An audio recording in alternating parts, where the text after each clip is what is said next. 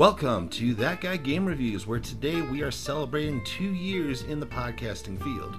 That's right, 2 years. Who'd have thunk I'd have made it this far? We're going to be talking about a little bit of gaming news, as well as also talking about the N64 and Sega Classic emulators that are built in on the Nintendo Online platform. So grab a cold beverage, raise a glass to 2 years in the business, and let's go.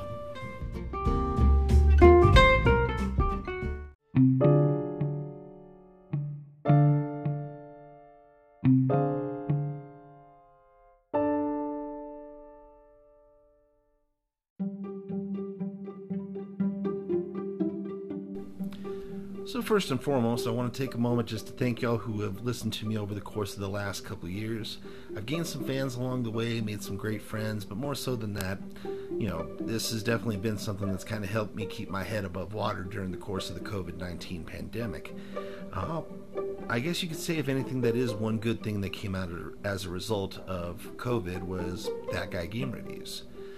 So I want to also just check in with y'all, see how y'all are doing, how y'all holding up. To my listeners out there in the Ukraine, are you guys staying safe? Please be careful because, things can be replaced, but my listeners definitely can't. Alright, so now that being said, let's go ahead, let's take a look-see here at some gaming news. Give me one quick moment, just open up my news feed. Alright, so QuakeCon will remain as a digital-only event when it runs August 18th through August 20th of this year. Given the new variants and given how the spikes and falls have been just like a damn roller coaster, I can't say I'm surprised. Hopefully, if everything goes off without a hitch, they should be returning back to an in-person event next year. Only one can hope, but looking into some additional news, it appears that the folks behind The Witcher 3 Wild Hunt have actually said that their upgrade ports to both the Xbox Series X, Series S, and the PlayStation 5 for The Witcher 3 Wild Hunt, those upgrades are going to take a little bit longer than anticipated as they move everything back in-house. And one more item on the news feed. It looks like Niantic is set to make the third time a charm with its AR and location-based technology, AR being on augmented reality, in the form of Peridot, which is a pet simulator kind of similar to what you'd have with Nintendogs. Now, Niantic is first and foremost known for their game Ingress, which I was a player of a long time ago, but then time kind of got in the way. And then, of course, they launched Pokemon Go, which everybody tells me I should get back into if I'm going to be doing the podcast, but just schedules and the fact that there's a bunch of wackadoos out there who probably want to whoop my ass for this. But, it is what it is. That being said, that's the intro, that's the gaming news.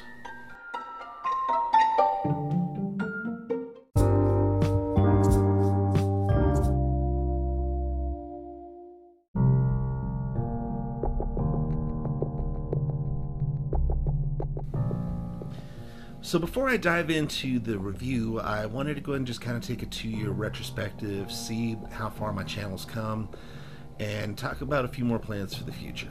So, as many of you may or may not be aware, about 2 years ago, right around this time, everything started going to lockdown, closeouts, things like that, because of this particular virus coming through. Some of you know it as COVID-19, others know it as SARS-CoV-2, and pretty much everybody in the world knows this thing as the coronavirus. Let's just say there were a lot of people who, if they'd taken the necessary precautions, may have had a snowball's chance in hell of fighting this thing. I will tell you that as somebody who has had COVID before, get your vaccines. Please, for the sake of Pete, because it turned what probably would have landed my ass in the hospital into just, off from work for a couple days, drink plenty of hot tea, and watch stupid cartoons. But, again, I digress.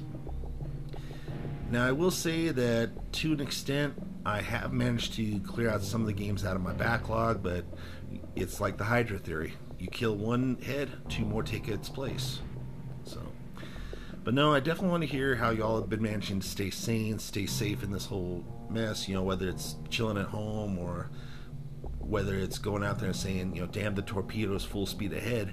Let me know. ThatGuyGameReviews@gmail.com. facebook.com/thatguygamereviews, or anchor.fm/messages/thatguygamereviews. Here is what I'm thinking is going to come up for the future. And first and foremost, I got to give a huge shout out to my homeboy Alex on channel Bungholio44. For one, the dude is a badass streamer. More so than that, he's a damn good guy.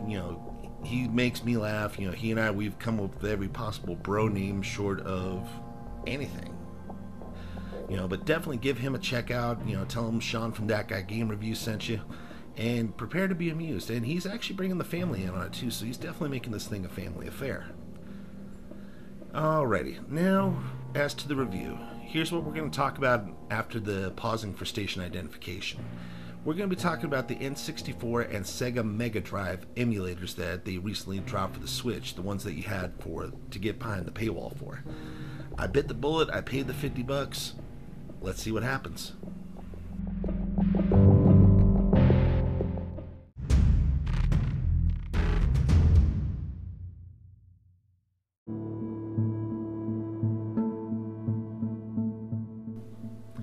So now I want to go ahead and talk about the N64 emulator. Now, for those who might be wondering, yes, the N64 and the Sega Mega Drive are both locked behind a paywall. It costs you a little bit more than double what you would for just the base online stuff. So if you're not really interested in the N64 or the Sega games, I would go ahead and give it a hard pass. Now, that being said, before I poo-poo this N64 side of things, let's list off what games we have here. We have Yoshi's Story, Sin and Punishment, Star Fox 64, or if you're more in the European side of things, the Lilat Wars, Super Mario 64, Winback Covert Operations, Mario Tennis, Mario Kart 64, Legend of Zelda Ocarina of Time, Dr. Mario 64, F-Zero X, Legend of Zelda Majora's Mask, Banjo-Kazooie, Paper Mario, and just recently added Mario Golf.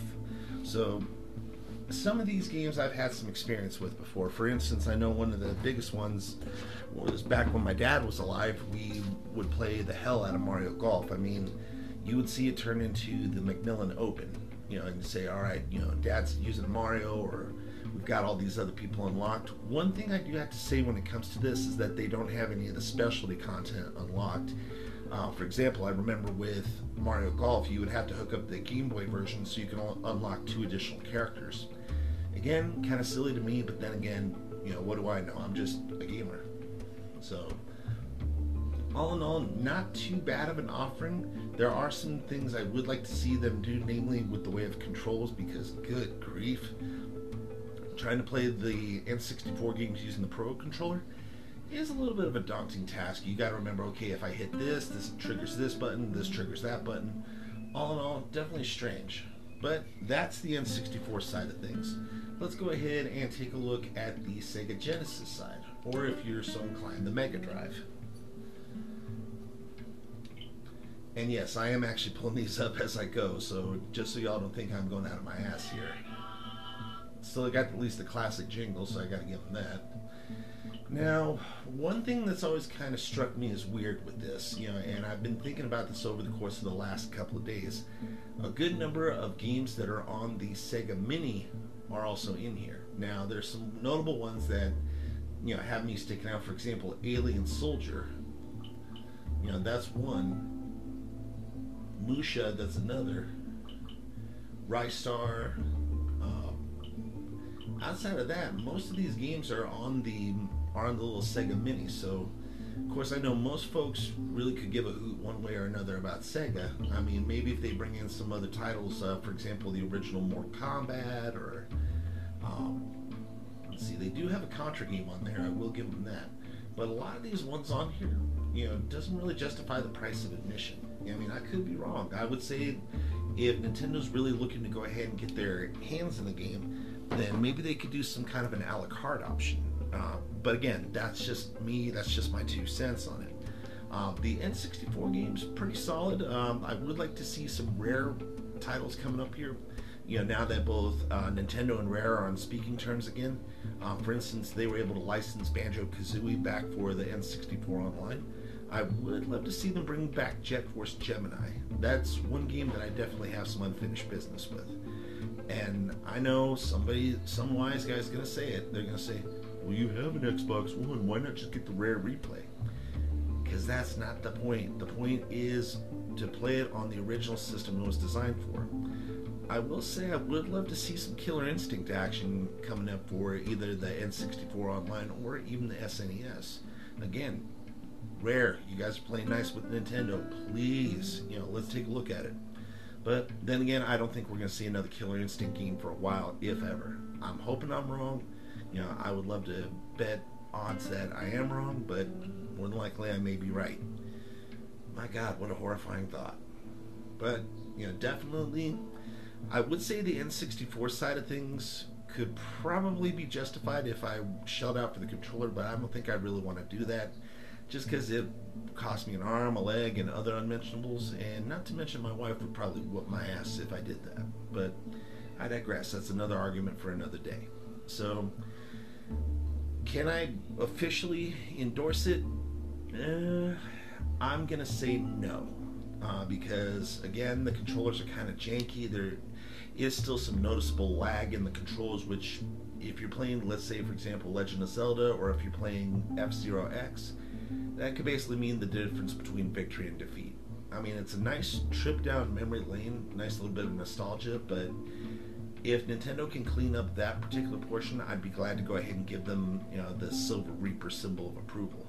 But the Sega ones, honestly, I really think we could have done without it. Or barring that, get some better titles in there that are not on the little Sega Classic, because I've seen that on my side and it is absolutely insane. That being said, that's my review. Let's go ahead and head for wrap up.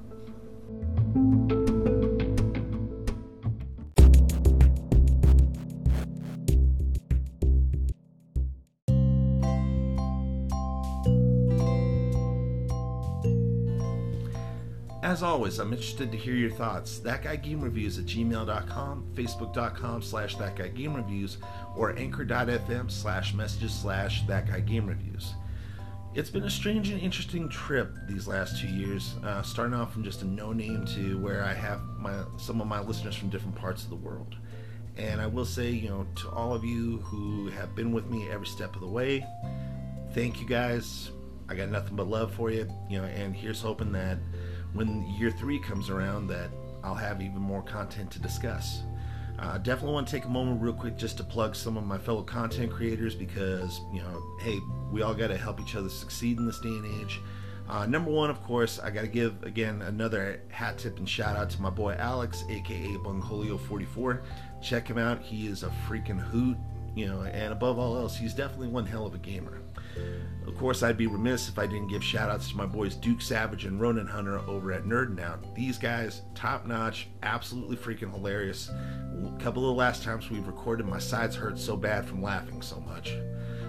Cool Cat Terry over at Just a Glimpse. She gives you that no nonsense, no BS, all killer, no filler. I'll tell you, definitely good stuff on there. Of course, look out for my boy Teddy Starks. That being said, I appreciate y'all. Got nothing but love for you. And here's to even more great content coming down the road. Till then, this has been Sean with That Guy Game Reviews. Y'all be safe, be good to one another, and I'll see you next time.